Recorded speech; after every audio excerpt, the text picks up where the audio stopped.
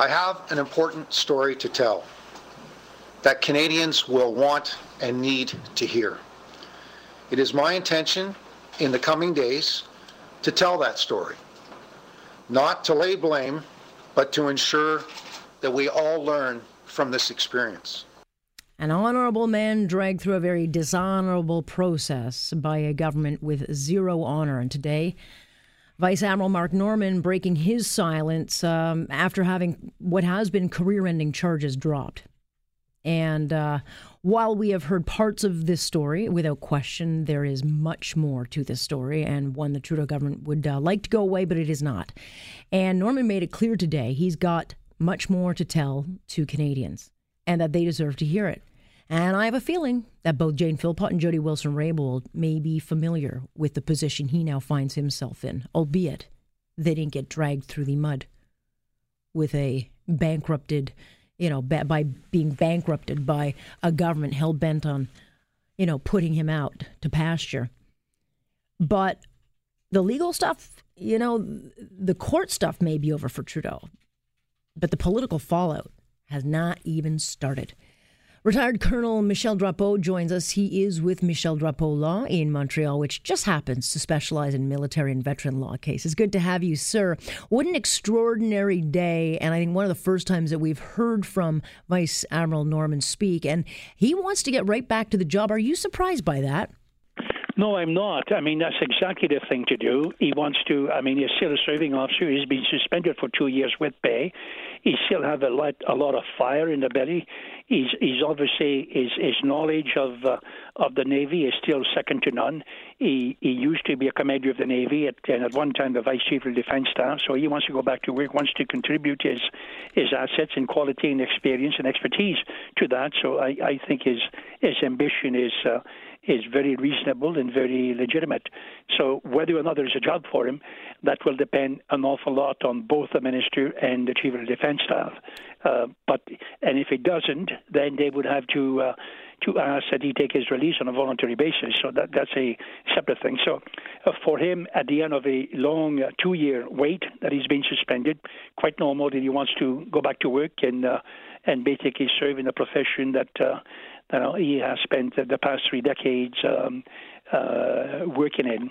Without question, I think while watching him in his first scrum today, breaking his silence, it was quite clear, even though he didn't say much, I think the expressions and the emotion on his face spoke volumes today. He certainly has a lot to say. He did. I think it depends whether or not he gets back serving. Then he will be restricted, like every other members of the forces, from speaking to the media without prior authority. If he does not, then we may have a very ready and interlocutor who will address some of the issues that he has experienced. So it may be, in fact, in the best interest of everybody to see him back on at his place of duty. Yeah, funny that he'll get reinstated probably by 8 o'clock tonight, and then we'll, not hear anything. But interestingly, General Vance would be his boss again, the man who fired him and was supposed to testify against him. How would that working relationship move forward? With a lot of careful attention by everybody, sort of. So it will depend on what kind of a job he's in and whether or not there's a fresh start. He has reported that he has been in touch at regular intervals with General Vance, so I guess they kept the flame alive all through that particular time. So maybe the reconciliation may not be as difficult as one imagines. When you take a look at some of the things that have happened over the last couple of years, none of it which reflects badly on the Vice Admiral, but certainly there's confusion because the Liberals are going around now saying, well, look, this was independent. The Crown says it was independent. Marie Heenan backs up the fact that this was done independently. That's not necessarily true. While the decision not to proceed with the case may have been done at the independence of the prosecution, it's very clear that throughout the last year at least, and certainly through pre-trial, that there was a lot of obstruction by the government in putting documents out and giving information that they were supposed to do. Marie Heenan basically had to kick, drag, and scream to get any kind of information, still didn't get it. So there was plenty of politics being played with this case. Well, there was politics from the get-go. I mean, let's remember that the plaintiff was a minister of the Crown, Scott Bryson, as a result of him chairing a first cabinet committee, and the subject matter that was in dispute was the release of cabinet confidences. Item 1, item 2. Throughout the long period, there's been 16 months since charges were laid, when the defense were trying to obtain, as it is their right to obtain, full disclosure. You use the word obstruction. I use a different word, but it came up to exactly the same.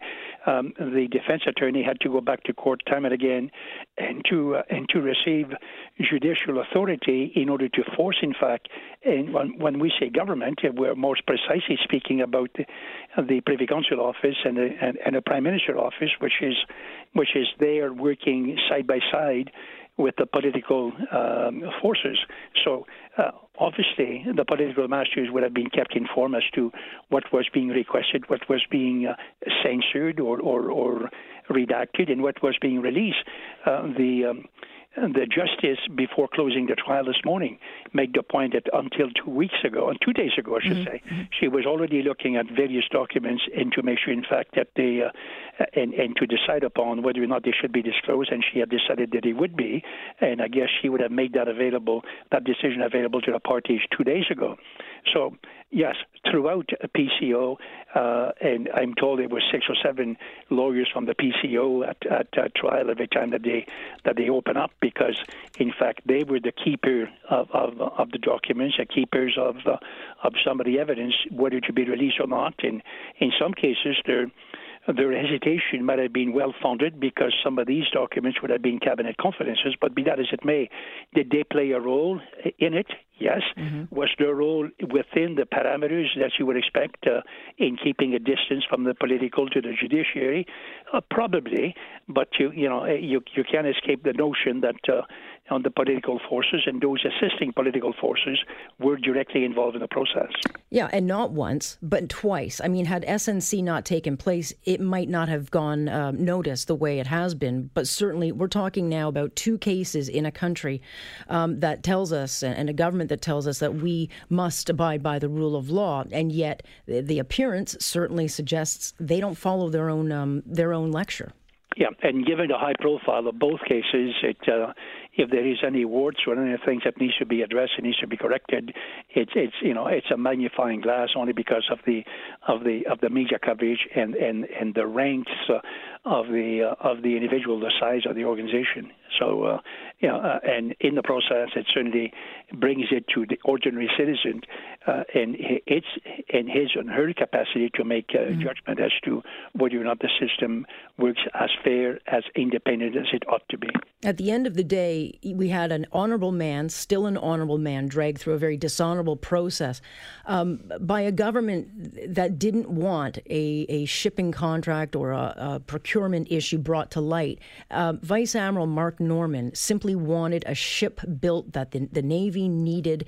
It was built on time, within budget, and the last 2 years of his life have been made absolute hell for standing up and doing what he was supposed to do. Yeah, no, exactly. And I'm glad that you make this analysis. I think this analysis is basically what a reasonable person everywhere, taking a reasonable look at it, will arrive and will conclude. So, at the very least, if there is one issue facing the Canadian public that seems to be, to have a general understanding and everybody seems to be on the same sheet of music, is this one.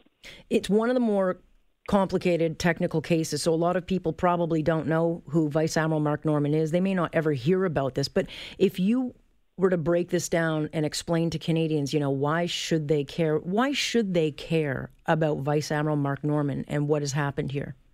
Well, the issue is, the fellow is one of the highest rank in the public service or the military. And if somebody doing his job with competence and zest has to face this kind of obstacle along the way, then you have to wonder whether or not a similar treatment could be reserved to somebody who doesn't have the kind of scale of public profile or ability to sustain that. And if it is, and if there is correction to be made to the system to make sure it's fairer and more open and more independent, then it's our interest for ourselves and those that follow, our sons and daughters, to make sure that the system, in fact, use this as a measuring stick by which we can bring about improvement and bring about a distance between the political forces and the and others within the judicial system. No system is perfect. Ours is not. And every time along the way, in every nation, democratic nation, there comes a time that you need to take pause and you need to take a look at, and sometimes you need to have a set of facts and circumstances that brings you to it. I think we're there now with both SNC-Lavalin. In this case, there is reason and there is enough in there to bring about the necessary corrective measures. Yes, that would be called an election and voting the government out.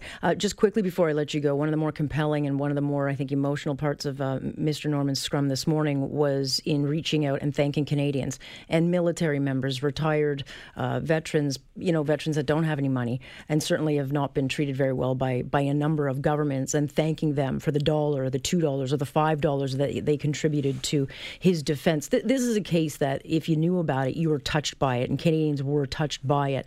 But the military family remains strong, even though they haven't necessarily been treated with such loyalty. Yeah, no, I think so. And I think it's a right occasion, and it's generous on his part to have taken time to say that. Mr. Drapeau, thank you very much. I always appreciate your thoughts. Thank you. Okay, thank you. Bye-bye. That is Michel Drapeau joining us here tonight here on Point on Global News Radio.